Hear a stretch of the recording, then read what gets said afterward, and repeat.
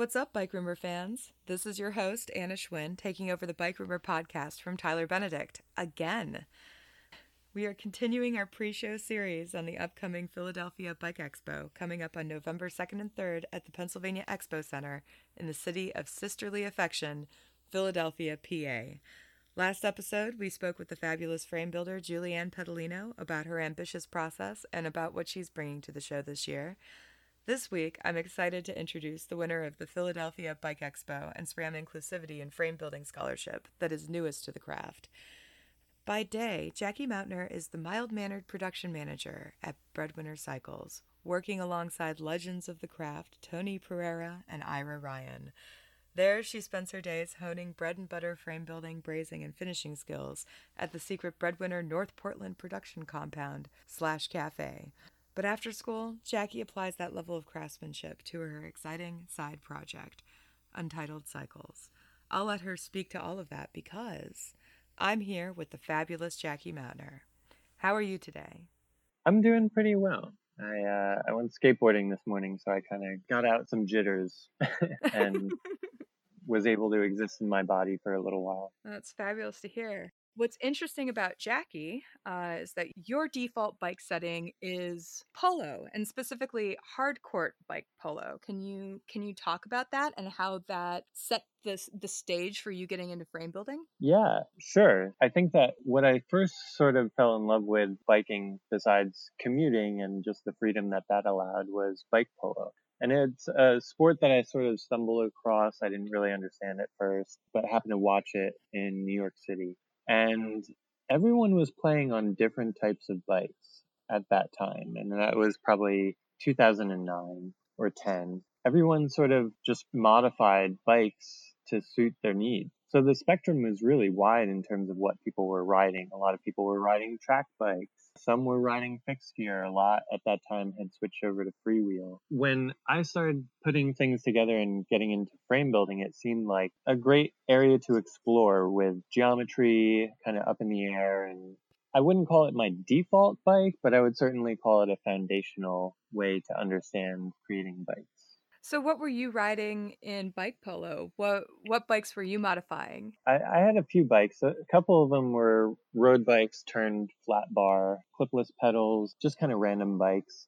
I finally got a Leader Mordecai, which is this fixed gear freestyle frame. It sort of was terrible. It was kind of like riding a big Cadillac on the court. For the particular purpose of polo, I don't think it was that great. At that time, I was also making a leap over to Portland and thinking about taking the UBI course. I also had stumbled across a pair of hoops for a really good deal from Velocity that were 26-inch. From these hoops, I started thinking about a 26-inch polo bike for myself, which at that time was nothing new. A number of builders were offering that, but I wanted to give it a try. Do you want to speak to why small wheels are relevant on a polo bike? Sure. So I think that the geometry that I was hoping to achieve is a shorter wheelbase, more nimble, tighter turning, more not heavy gearing, but acceleration sided gearing. And it was a new thing for me. I mean, every time you ride a bike, you sort of adapt to it and learn its limits. And every bike has different limits. So I couldn't really fully picture, even just test riding someone else's bike for a game, how it would handle like. So I took into consideration things like pedal strike, which is not a fun thing to experience while you're in the middle of a game. I took into consideration chainstay length to really try to dial in the wheelbase and geometry, sort of copying your typical track angles, 74, seat tube, head tube. I could certainly carve tighter at different speeds. It was definitely more nimble. It still had enough being steady at high speeds as well, like when you're really charging on an open court. Why did you decide that you wanted to take the UBI class? And were you looking to get into frame building full time? I sort of was. I think that in making a big leap to come to Portland from New York City, I hoped that it would yield me a job in the bike industry at large in some capacity. And at that time, I hadn't worked in the bike industry at all, professionally at least. I was sort of repairing bikes as a self-taught mechanic, without a breadth of knowledge under my belt at that time. And so when I came here, I first got a job at a repair shop. Yeah, it was the Community Cycling Center, which is the nonprofit bike shop here. So I got my start there in the bike industry, and I had just taken the UBI course before officially starting. And I think that the class was really helpful for me to understand the whole process of frame building in a structured environment, which I think I prefer. I tend to retain more information that way. Ooh, question. Did you have any sort of metal crafting skills coming into this? Yeah, I had a little bit. I went to an architecture school that was very heavily dependent on the wood and metal workshop. Cool. That we would build our architecture models and mock-ups and all sorts. And, I took sculpture classes through the art school. So I did a lot of stick welding at the time. I did very little brazing. In fact, it wasn't until I started brazing again that I even remembered that I dabbled in it when I was in college. So I did have a little bit of metalwork experience, and it was just general fabrication experience that I applied to a number of different things, whether that was creating art, working for other artists. I worked for Matthew Barney for a month doing sculptures. I worked in a factory where I was helping to assemble and create pieces for commercial cabinetry. So I have like a pretty wide fabrication background, more of like a jack of all trades and master of none. So you go to UBI. Can you talk about that experience? Sorry, you're the newest and the youngest frame builder in this whole sort of mashup. So we're going to talk about going to frame building school. Sure. Let's talk about it. Cool. It's fresh on my mind because it was only 4 years ago. But yeah, 4 years ago. Or 5, I don't know. But yeah, so I went to UBI. It's a bit pricey for someone who doesn't have too much money, but I put it all on my credit card and didn't really think about it too much because I really was at that time trying to commit to making it happen. Taking the class at UBI was sort of my first shot at that. The next step, I think, was the harder step, which is trying to create a frame on your own with whatever means you have, unless you have, a shop supporting you that has all the bells and whistles for a bike manufacturing shop. So what do they prepare you with at UBI? So you go in and there's a class and you're there with what? I had about 6 classmates. They're there for different reasons. Some are hobbyists or aspiring hobbyists. Some just want to make one frame, and that'll be their one frame that they make for themselves, and they just want to enjoy a custom frame that they built themselves. And a few people were really hoping to try to make a career out of it in one way or another. I follow a couple of my classmates who are doing really beautiful work. Sean Killen in Australia. If you've heard of the Bland Bicycle, Chris Blandford, he does really beautiful work. He's local here, and I think he has a full-time job, but also creates really beautiful bikes on the side. It's pretty interesting following along my classmates doing different things with it, and it was great to learn how to build a bike. Each frame building school is very different. If you go to the Bicycle Academy in England, the way that they teach most people coming into the school is gas flux fillet brazing. Yep. Lots of hand tools because from an infrastructure standpoint, shops there just don't have a lot of space for, massive machinery. So it's a lot of filing and hand cutting things. But UBI can go for all of these different processes. There are sometimes visiting builders that are instructing. What did that look like for you? So for me, I had Tony Pereira and Dan Harrison as my teachers. And so Dan worked there full time for UBI, and Tony of Breadwinner Cycles, who I work for now. So they taught the class. It very much felt like it's a cram 2 weeks worth of work. They miter tubes for you. They don't let you use the machines. You're not mitering your own tubes by hand. We do a few practice joints. Yeah, there's just a lot of hand holding, which inspires a bit of confidence in an area where you have to really know a lot and pull together a lot of skills in order to build a bike, or at least that it feels that way when you're first doing it. Felt like a very cram-packed 2 weeks. And then you're spit out into the world and... Yeah, and then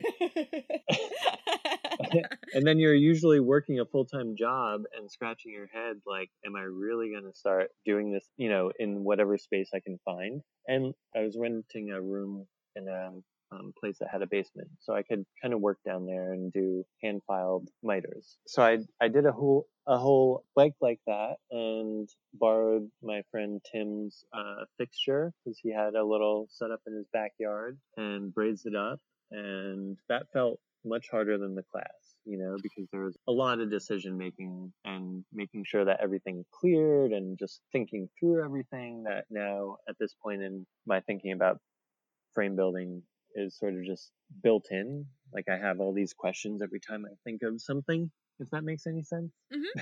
Yeah.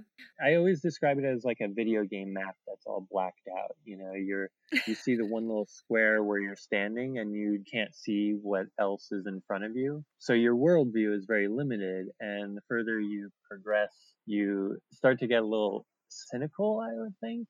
Or it feels very overwhelming. Maybe not cynical, but it feels so overwhelming that you start to learn how much there is to bike building, or how much there can be to bike building. But it's really a sign that you're gaining a lot more knowledge. It's not necessarily that you're farther behind. It's just, frame building takes a lot of time to build up all the skills and technical knowledge. So you build your first bike in the class. What did you choose to build, by the way? Well, I built a polo bike because I had 26-inch rims that hadn't been laced up, and I built a bike around them. How was the bike? Bike is great. I ended up selling it a couple of years ago as I sort of transitioned into doing more cyclocross. A friend of mine owns it under the stipulation that if it breaks or he retires, he sends me back at least just the frame. I have feelings of nostalgia for it, even though I sold it and parted ways with it. And it's holding up great. I think it rode really well. I was thinking about the top tube had to be low enough that I don't get into a serious accident if I fall off my bike.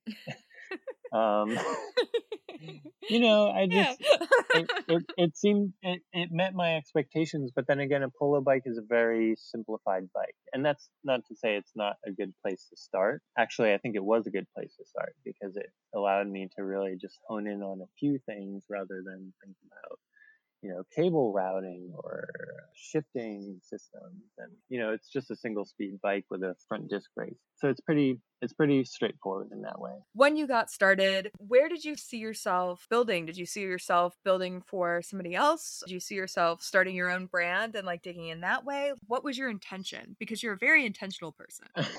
You are. Yeah, well, I think my intention was to build for myself when I first got into it. I think I really admired some of the builders that I had seen in their workshops in New York, Thomas at Horse Cycles.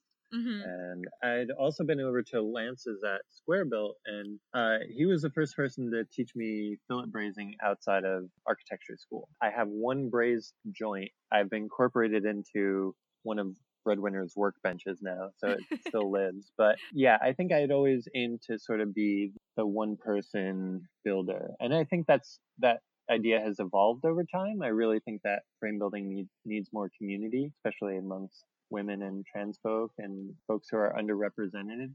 So in my dream of dreams, I think some kind of cooperative or team-based brand or just making bikes. I think making cool bikes could be really cool, because I've realized over the years that it takes a whole community to really build a bike. Although there are folks, of course, who are doing it all, and I have a lot of respect for that. But I like the kind of story and the process and the histories that everyone brings into the work and contribution. So I think a more collaborative situation would be one in which I would both thrive and love to sort of build upon, but I'll just have to wait to see if that kind of opportunity arises. So we're going to zoom back in time because I want to talk about your first brand, Tuxedo, which is when you popped up on my radar on Instagram, and I didn't know it was you. Like I'd met you, Yep. And then I saw this separately and I was really excited about it because I saw cats and bow ties and I'm like, what is this? This is cool. This is different. I love the diversity of frame building, the diversity of Mhm. product, and cats as a theme isn't very common. And the only other place I'd seen cats were, Jillian Petalino, who I interviewed Mhm. prior to you. So I went, huh, I Yep. wonder what's happening here. So your first brand is Tuxedo. You're building it out of your basement. Correct. Yes. Yep. What was And Tuxedo? well, it was inspired by my cats who are tuxedo cats, They're the best cats. and they're the absolute best cats for sure. And I think they're two Geminis based on when I got them, and I think they were born. But see, I named my cats Noam and Slavoj after Noam Chomsky and Slavoj Zizek, who at the time that I got the cats were sort of in a feud, and they were, having some dumb philosophical feud, whatever. But it turns out that I don't really identify strongly with either of those thinkers anymore for various reasons. And so, and one of the cats also has disappeared about a year ago. But the other cat, the name as many cats have is many names that are evolutions of each other. So there's like 10 variations of that original name and a loaf of bread, for example. So cats are probably confused every time they're asked, like, what's your name? They're like, I don't know. I have like a million nicknames. I understand completely. Yes. Anyway, so Sorry, you that was have way off topic, but so you have these two awesome tuxedo cats named after philosophers, and yep. then you're inspired by them to start this brand. What were the themes of Tuxedo as a brand besides these cats? I think that the play on tuxedo, I imagine my first few bikes being a bit of a series that could explore, the classy black and white theme possibly. And I wanted to have subtle hints of my cats, although now that I look at them, they're not so subtle. I literally carved them into the bilaminate of the seat cluster sleeve. But And you did that by yeah, hand. I think I did that by hand. I drilled a ton of holes and then got a little file in there and cleaned up the shape. And I put a lot of time into those. But yeah, it was just fun for me. I see a lot of builders are like, there's a lot of seriousness in frame building. And I appreciate when I see a little bit of humor and playfulness. And frankly, why not have bikes that are a little bit cute too, right? Hmm. Like, what is so wrong with that? I don't know. No, I love it. It's great. And I'm seeing part of like a belaminate joint where you've got like a little bow tie carved in and like buttons like on a Yeah. tuxedo shirt, which I think is lovely. And then I see your cat sort of like crawling up another piece that you're about to miter. It's cool stuff, hmm and it's all fillet braised, and your fillets look good. Very nice. They clean up well. I only see cleaned up They, joints, so I know. I was very conscious of, only showing my best face on Instagram, just as you would, taking selfies.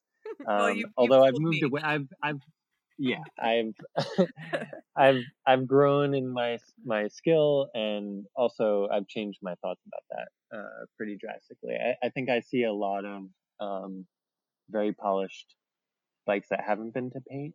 I see my frames come out of the flux tank with a little bit of rust on them and like scribbles, and I think there's a beauty to that as well. So, and my fillet brazing is definitely improved enough where I'm okay taking a photograph right off the torch.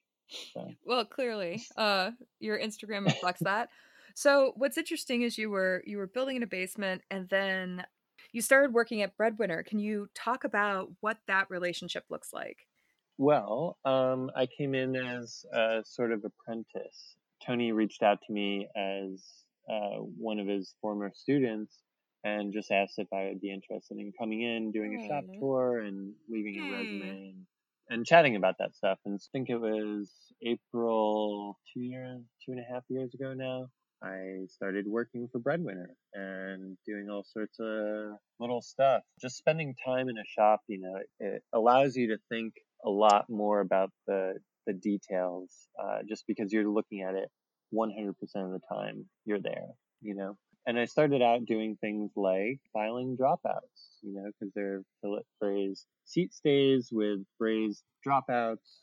So there's a lot of filing that goes into that. And so that was one of my first casts. I would also prep bikes that return from paint and do QC and a little bit of shipping. And over time, I've just grown to incorporate more parts of the production process while Tony and Ira are juggling not only producing frames, but now they have acquired Sugar. They run the cafe, and there's a whole little community going on around there that is always buzzing. So I'm essentially their full-time frame builder.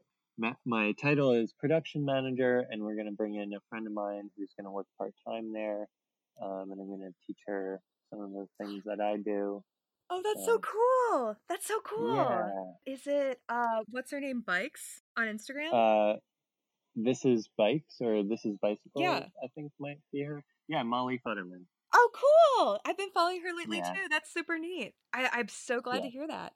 She hasn't started yet, so yeah. But she knows she's going to work there. This isn't going to be like a surprise. Yes. No, it's not a surprise for her at all. No.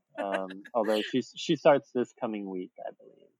Oh, that's so exciting. I'm so glad to hear that. That's wonderful. So can you talk a little bit more about what Breadwinner actually is right now? Because Ira Ryan and Tony Pereira, you know, for background, they were independent builders up until about, I want to say, 5 or 6 years ago. Is that how old Breadwinner is? Yeah, and then they decided that they wanted to join forces and have a semi-production brand. But now it's like a cafe. They've got you know, so can you talk about what that actually looks like? Because I haven't seen it yet, and I'm actually not quite sure these days. It's changed. Yeah. So had you been to a Breadwinner shop prior to them moving into this new space? Had you visited their shops? You've probably been to Ira Ryan's shop, no? And maybe Tony? In early 2015 was brought to, I think, Tony Pereira's garage. I'm actually not quite sure which one it was, but at the time they were building out of their garages, and one garage was set up for frame building, and then the other garage was set up for like production and shipping. Yeah, and it was so cool. It was very scrappy, and then from there all this other stuff happened, and I haven't been back since. Yeah, it really it blossomed. So when I started, we were still working out of their two-car garages in North Portland. Wow. And so I would bounce back and forth between the two, which I quickly learned the utility of Slack, because we could just communicate like, okay, this morning I'm going to first go to Ira's, and then at lunch I'm going to go back to Tony's and do some frame building.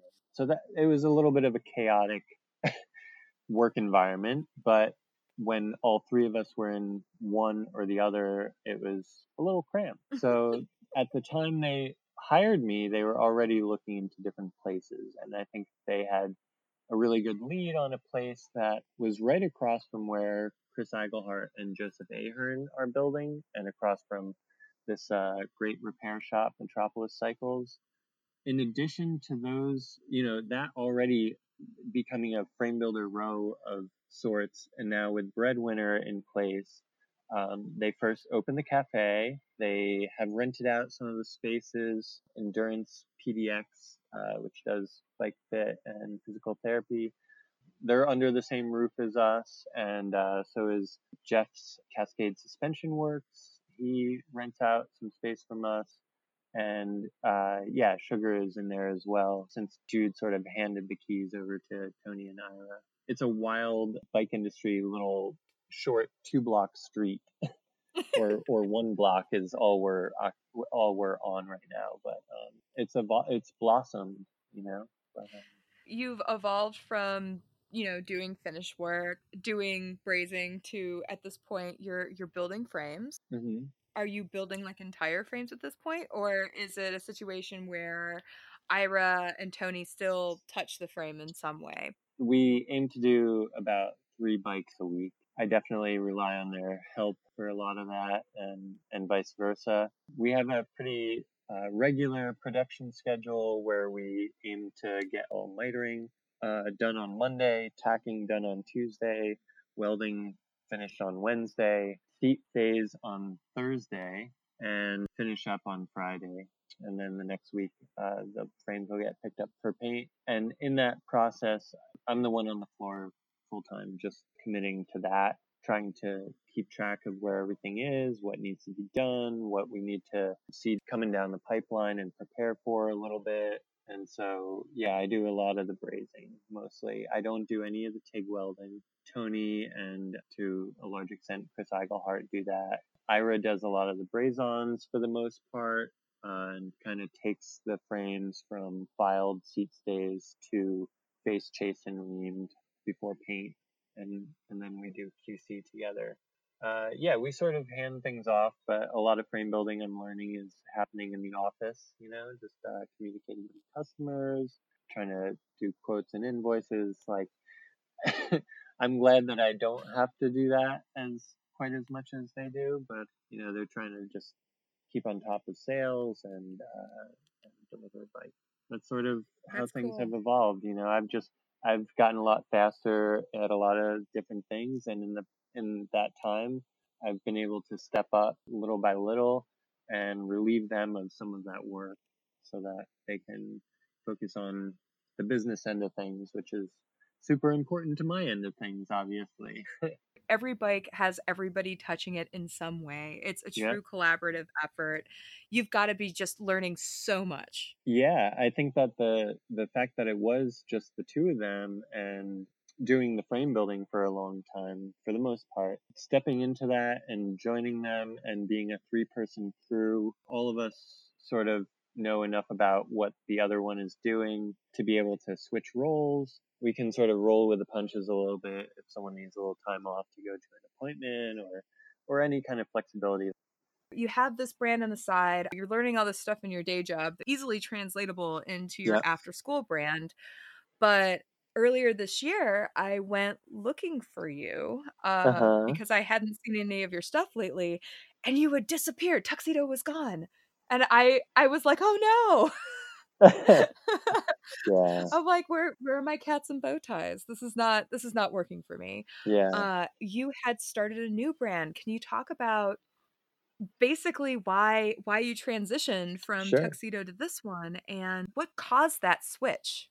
Well, I was nominated for this women's frame building grant through Frame Builder Supply. And at the time I was nominated, Leah, my friend who nominated me, was like, what would you do if you had, say, a set of tubes that you could build a portfolio worthy bike that would show off your skills? And I said, well, that would be incredible. And so once I was awarded this scholarship, I thought it would be great to sort of spread the love around a little bit and team up with a friend of mine who also did some frame building on the side. And so she and I produced 2 frames. And since we were both kind of art nerds in a way, it was a topic we, talked about frequently enough. We sort of came up with or agreed upon like using Untitled as the project name for our collaboration. I didn't want to bring someone under like my own. I don't know. I guess I didn't want to have explicit ownership. I really wanted to share some of this grant money so that we could collaborate. We worked with the title or the name Untitled as sort of the project genesis, and we wanted to sort of really incorporate themes of our favorite art into our bikes that we were building for each other. And it panned out in some ways and maybe not so much in others. But it was really the spark of an idea that looking at other builders, it dawned upon me that, this combination of a sort of fresh approach to designing the aesthetics of a bike as well as the function of a bike. I don't really think the two are inseparable, but that you could really draw from this well of inspiration that, you might have a certain attachment to. And for me, that would be art. A lot of the fine art that I studied in school still has an impact on me today. So I find it to be this wellspring of inspiration to really try to drive concepts into the frame building process itself. Get inspired by artists that you're really stoked about. So a part of my life that I feel is a lot like bands starting out doing covers of their favorites. It's a little, maybe you could say it's a little formulaic, maybe not, but I know a few other builders that I was inspired by. Definitely Julian Pedalino. I was also watching Porter Cycles do his Heco Deco bikes, and I just thought Untitled worked really well for what I would like to pursue with my bikes at this point.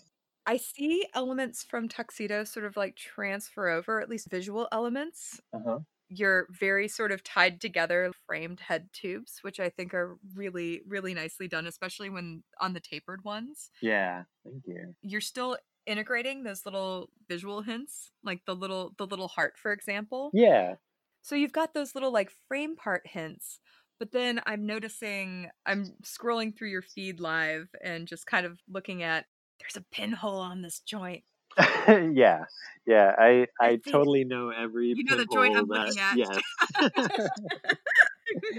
I mean, when you say pinhole and joint, and my brazing at this point I think has evolved, but yeah, I certainly had my moments when I ran a little hot or a little cold on the joint, and then was like, you know what, I'm still proud of the work that I did, and snapped a picture of it. So that's sort of what you get. This really cool biased cut head tube joint, right? Oh yeah. So is that it's like a biland? Yeah, I definitely see all those pinholes again since I'm looking at it right now.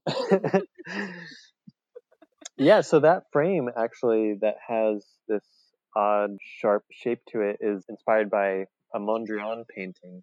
Now, Mondrian is known certainly in the bike world for bikes like Look, or it's popped up a few times where people take his painting style, which is very geometric, right angles only, and primary colors only, and apply it to the paint jobs. And it always looks pretty wonderful, but this particular painting struck me, one that I had studied in school, as being a great place to explore the idea of how an idea such as a painting could permeate even the details of how the bike is built and how the joints are designed. Because when it comes down to it, when you're really getting creative with the bike, there's such a tradition of this diamond frame or bisected diamond that is fairly rigid. Now, you can certainly just decorate it in different ways and embellish certain parts, but I feel like a lot of it just comes down to your joint detail. Are you doing a fillet braze joint? Are you going for more of a TIG welded joint? Like all of these questions, the joint is where a lot of magic happens, I think, or a lot of possibility can be found. That bike sort of explores that a little bit in trying to maintain, right angles on a bike that is full of non-perpendicular tubes. So that shows a certain level of sophistication, because when you take a lug, you're forming the joint as it exists locally, with respect to itself, right? Yeah. You've got the independent piece and then you integrate it into the frame. What's cool about this joint that you have here, and I will be taking this photo and throwing it onto the post, is that you're looking at the joint with respect to the complete bike and the complete frame. You're not just looking at this localized area. You've zoomed out and you're looking at it systematic, which is something that, how do I want to put this without sounding like a complete asshole? Because it's no, put it that way. I'm more interested in that way. You just want me to put it that way?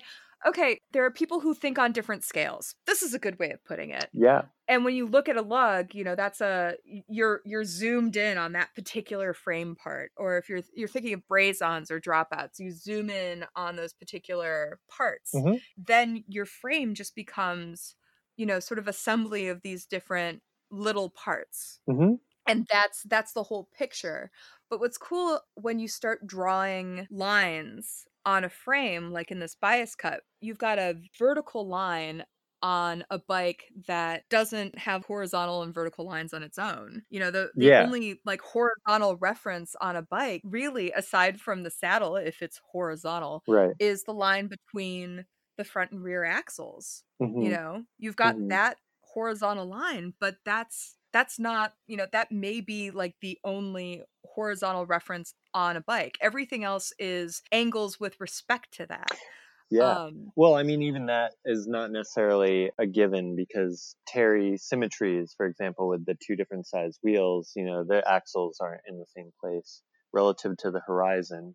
But they do set sort of their own datum line. I do agree that, when you have traditional bike, it sets a sort of datum that is not reflected in the rest of the geometry. The geometry has to conform to your body. It has to fill in the space between the components, essentially. And so the top tube on this bike, I went with a 0 degree. That was an easy way to keep that sort of reinforced of the vertical and horizontal. That would be that's the only one in plane besides the bottom bracket shell, which you have to have that horizontal top tube, or else that vertical line wouldn't make sense, or you wouldn't be able to appreciate it as actually vertical. Yeah. And I think it's setting a place that can be painted as this cross, which again, in this painting, Mondrian takes a canvas and tips it 45 degrees so that it's in a diamond orientation, but he still paints his lines vertical and horizontal. The painting that this comes from is called Composition with Two Lines, or that might be its subtitle. I really found that idea that the horizontal and the vertical are sort of limitless, right? They visually extend beyond the limits of the canvas. And so I wanted to bring that idea into this bike, grapple with the tension there. What's your impression of a bike from 20 feet away or 100 feet away? And what's your impression of the bike 5 feet away? It's going to be a lot different than when you get 2 inches away, right? So how do you tie all of that in? I mean, it's a lot of my architecture training kind of coming back to me, where we were grappling with the ideas of having the details reflect the whole and the whole being reflected in every detail as well. So that's sort of where that thinking comes out of. I want bikes to be interesting, not just in a fancy kind of paint job that you can appreciate from that 20-foot vantage point, but also, what about when you're riding it? I mean, you're looking at a lot of these details when you're on the saddle. You're looking at a lot of details when bike is just locked up outside and you notice something different about it, and so you take a closer look, or at least I do. I don't know, when I go to the supermarket, I start looking at all these different bikes, and that's sort of the idea, is that it has that scalability to it. And I honestly moved away from architecture because A, you don't have such a hands-on experience with the products that you're achieving, and B, bikes are a one-to-one scale. An ideal bike will fit you like a custom-made shoe would, or at least that's the hope. It comes together at various scales. Well, so you've got, but it's always one-to-one. And I'm pushing my laptop away from me so I can kind of see it from a distance and appreciate the horizontal and vertical lines. And what's cool is that, like you were saying, this is about levels of fidelity, right? You're absolutely right. A lot of bikes, a lot of the details, a lot of the things that make them special, especially in frame building space, are the details that you see when you're like a foot away from the bike, a couple inches away from the bike, when you can appreciate, the letters around the dropout, if you've got a custom dropout or something like that, little flourishes. But this bike, it's definitely cool at a distance because your vertical lines, they cut through the head tube and into the down tube. It's your bilaminate theme goes all the way through that head tube joint. And then I really love that you pull it into your seat tube. So your seat tube is bias cut for your bonded in carbon mast, right? That's what you ended up doing with this. It's great. You can totally see that thinking on a larger scale than just these sort of like localized flourishes or details. That lower seat mast sleeve sort of with the bias cut is meant to serve as the sort of lower limit of a black band that I imagine being painted like 6 inches high or so, that cuts across the frame and fork. And I wanted to also capture the bottle bosses in that black frame. And I tried to measure it as best as I could, but I hope I was able to do that as well, so that it doesn't like cut one of them in half when it gets painted. I put a lot of work into those little details, and at the end of the day, I think it's up to the people who get to experience this bike, whether riding it or just passing by. I hope it'll draw some kind of attention just to my thought process. So that is the frame you're bringing to Philly, Not isn't that it? frame. No. This bike, I imagine, built up with a, Rene Hurst single speed crank arm and going with a little bit of a kind of retro build, silver hubs and rims and that whole thing. And so I wanted to have a little bit of a throwback feel to it for the way it was built up. What actually happened with that I one? ran out of money and got this scholarship from SRAM and the Philly Bike Expo. So it's hanging up in my living room. Unfortunately, I would love to at least build it up, even if I can't get it painted, and try it out, because I really wanted to try out what the feel of a carbon seat mast might be like with a carbon fork, lightweight tubing and the whole nine. Let's talk about the bike that you're bringing to Philly, because it's a departure from the Mondrian bike we were just discussing. First of all, describe the bike. What is it? Where's the theme coming from? And what does it visually look like? Let's go. Go for it. Well, to make that jump a little more clear, the Mondrian bike had to be a single speed. It's a modernist painting. It had to be really minimalist in its appearance. So it was a single speed. Let me start actually from my sketchbook, which goes back further than the Keith Haring idea, which I think I was thinking about clunkers for a long time.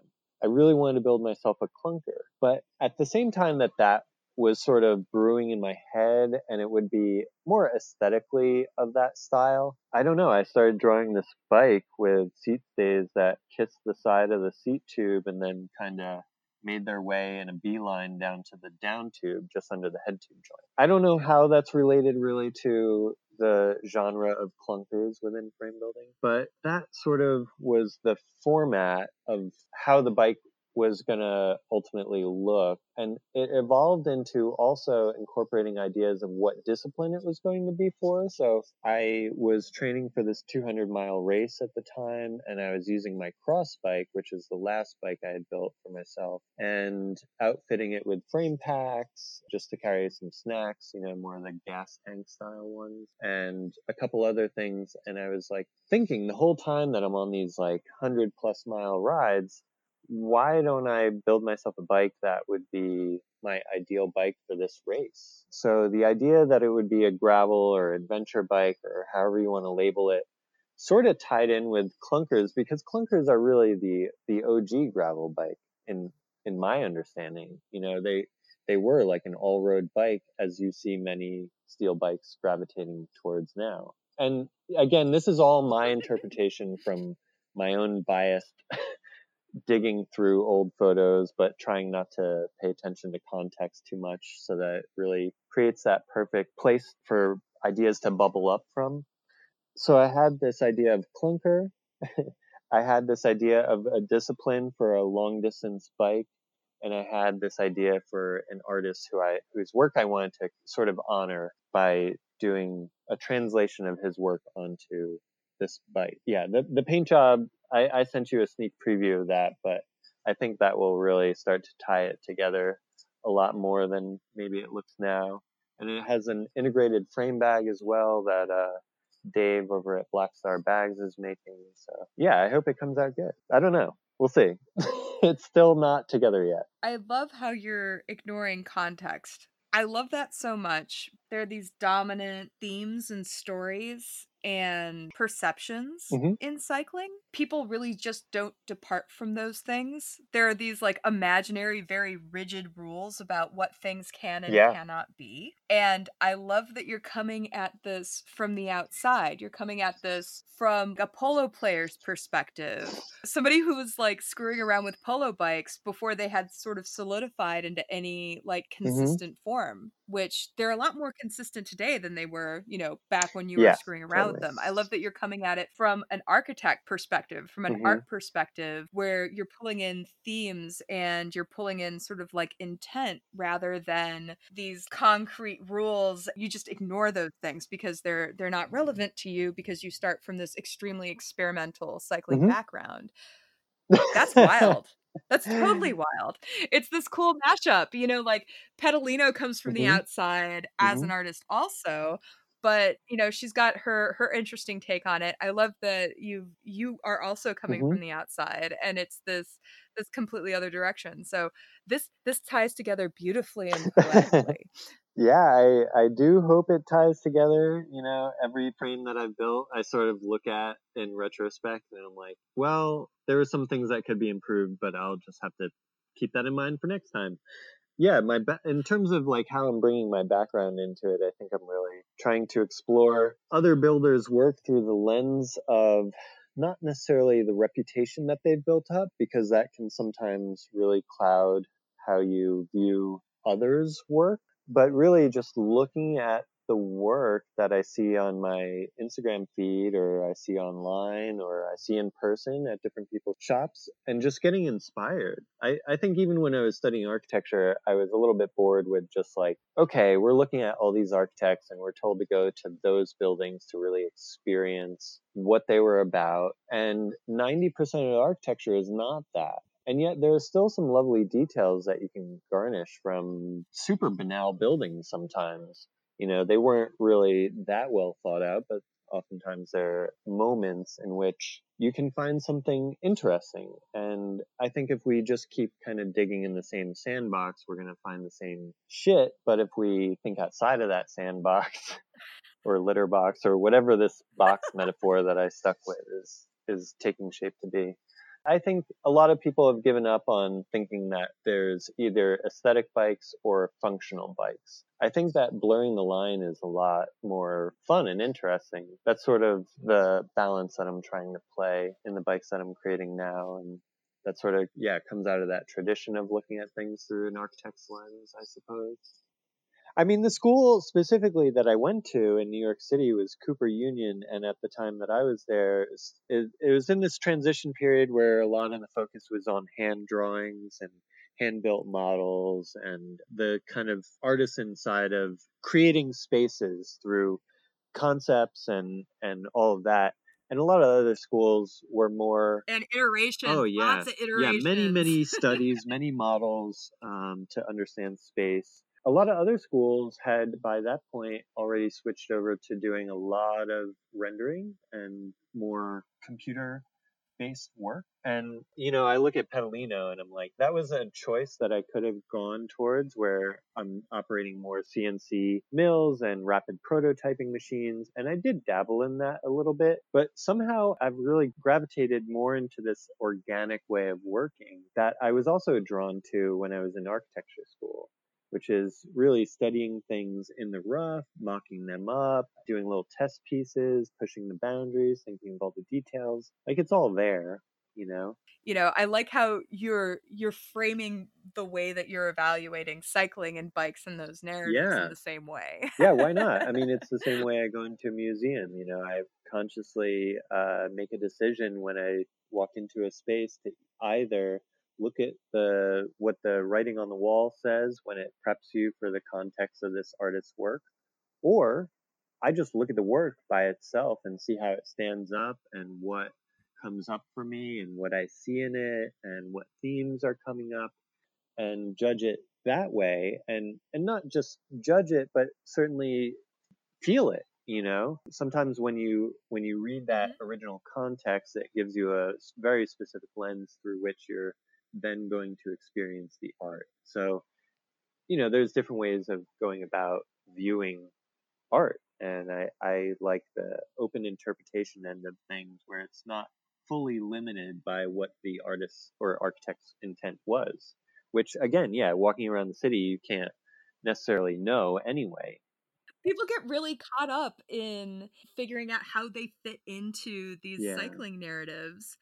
And it's really cool that you have this day job that is also like just a rock star day job. You know, you've got hmm semi-production bikes and batches. So you're building up this very consistent skill set and then you turn around and then you Yeah. just explore.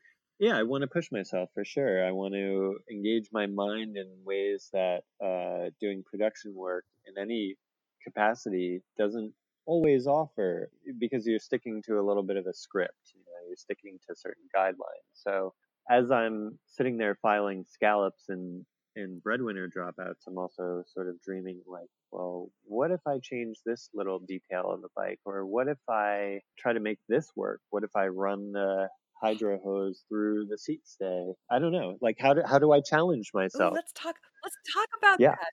Let's talk Sure. about scallops. So, when you do semi-production work, and this is something that you can't really appreciate unless you've worked Hmm. in a workshop. Within a workshop, even if you have a consistent output product, you can Yeah. tell which builder Yeah. built that product. You could tell by the naked bike who Hmm. had been the brazier on that bike, who Hmm. had done all of the finish work. Can you talk about that? How have your scallops evolved as you've been Well, doing them?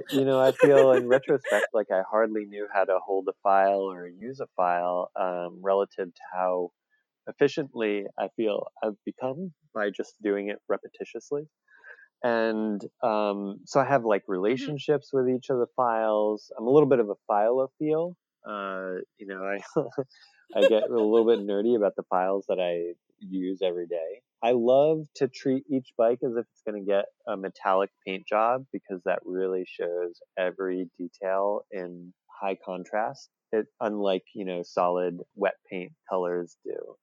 And so when I file, mhm. I go for the coarsest file we have, the coarsest round file we have, and just start gouging away at it without worry that I'm gonna hop the file and scratch the whole entire chainstay by like really leaning into it or anything. Yeah, so my filing skills have improved. I definitely tell the difference between how quickly someone does the dropouts and how I've become confident that I can take it up to a pretty decent level that I know is going to come out looking good under paint and even without paint, of course. I don't know why I'm caught up on the underpaint part of it, but Well, because when you throw a metallic paint job on and you can see your own file yeah, marks, it's not nice. Oh that yeah, lingers with you. it's what No. keeps me up at night for sure. And I know that everyone else looking at the bike is just going to be stunned, and I'm going to be the one who sees the fender bottle boss got brazed just a little bit off to the side, or these minute details that neither affect the performance of the bike nor the perception of the bike from the customer's point of view. But I think it's important to try to maintain a level of integrity with the work that you do and really invest yourself and go above and beyond. And that's what I try to provide at Breadwinner. That's why I try to contribute to and making sure that our bikes are all show quality bikes, what I obviously aspire to in my own work. What's the next cool thing that you want to build, and what kind of directions are you looking at from here? Like you're sort of wandering down this path and exploring things, but you've got to have it in your head. You're talking about being in the Yeah. video game where everything's blacked out. What are your anticipated paths? What are or paths you'd like to Well, explore? I kind of want to just keep refining the things that I do. I want to stick to steel at the moment and really explore fillet brazed steel. I really want to just keep aiming to build the bikes that I think are going to be holistic, meaning from the point of conception when it's sort of a hazy dream with some interesting elements, bringing those to reality in a way that's not entirely predictable, but will still bring some stunning results. And I think that that comes through refinement. So where I'm at now, I feel like I build sort of slightly odd bikes. I mean, this one that I'm bringing to Philly is not something that I think I'm trying to make a signature of by by any means. I think it's more just like kind of getting the weird stuff out now, and then really trying to find my stride, find my balance. Going to the skate park every weekend, I think about this as well. What is my path of development? For me, I have some basics down. I can do some basic tricks, but I want to just keep cleaning them up and pushing them a little higher and a little faster and a little more stylish. And I sort of want to do the same thing for the bikes that I build. I want to build bikes that are super elegant.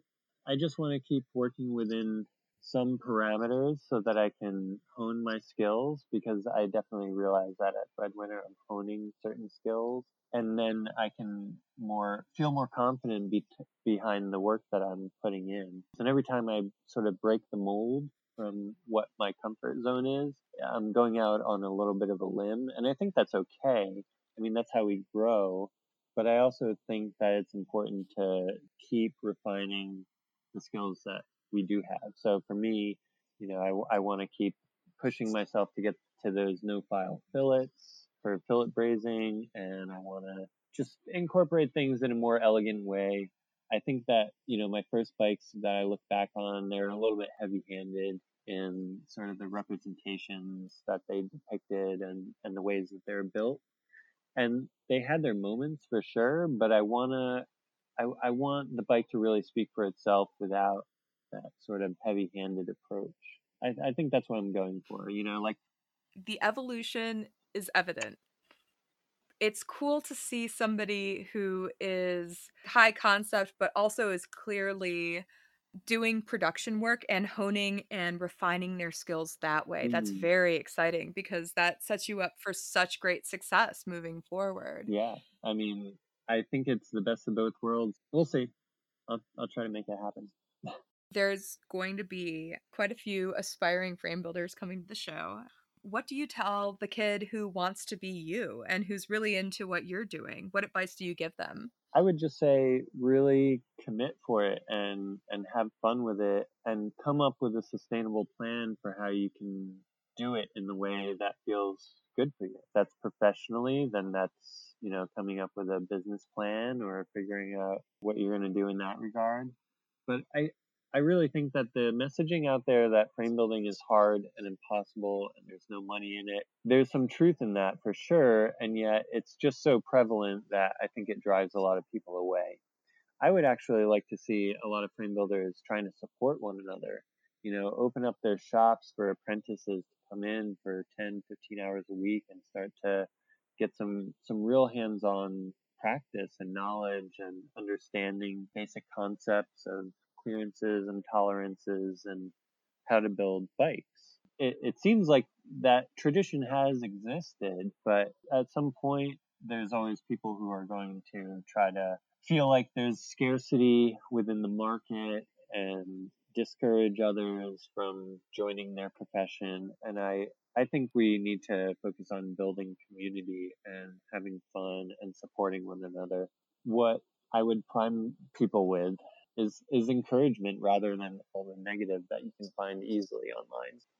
One of the lovely things about the builders for the SRAM scholarship and why I'm so excited to talk to all of you is that you're all very fresh and you come at this from a completely different angle. And as a result, your product is very different from what you typically see. When you have different and interesting and new and engaging product, you bring in different customers and you compel different types of people. So there's that argument as well, I think.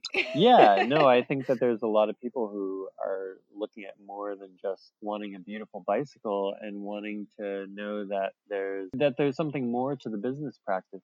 I think people are demanding that more now than maybe was the case before, or it's new markets that are starting to see builders who might look a little more like them and feel more understood and feel like they're giving their money to the right places. So I don't think that should be discounted by frankly any frame builder. That people are really watching and if they're gonna throw down a bunch of money, they want to know that it's not just like a great product because we're all trying to deliver that, of course, but that there's some steps being made either towards diversity and equity or creating a more inclusive community, whatever it is, people are paying attention. I agree with that.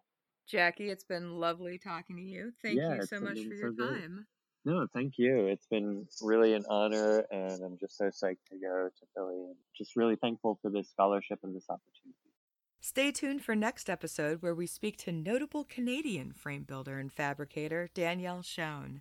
That's it for this week. Thanks for listening. If you want more interviews like this, hit the podcast link on Bike Rumor and let us know who you want to hear from. And if you liked this episode, be sure to subscribe and leave us a quick rating and review on Apple Podcasts.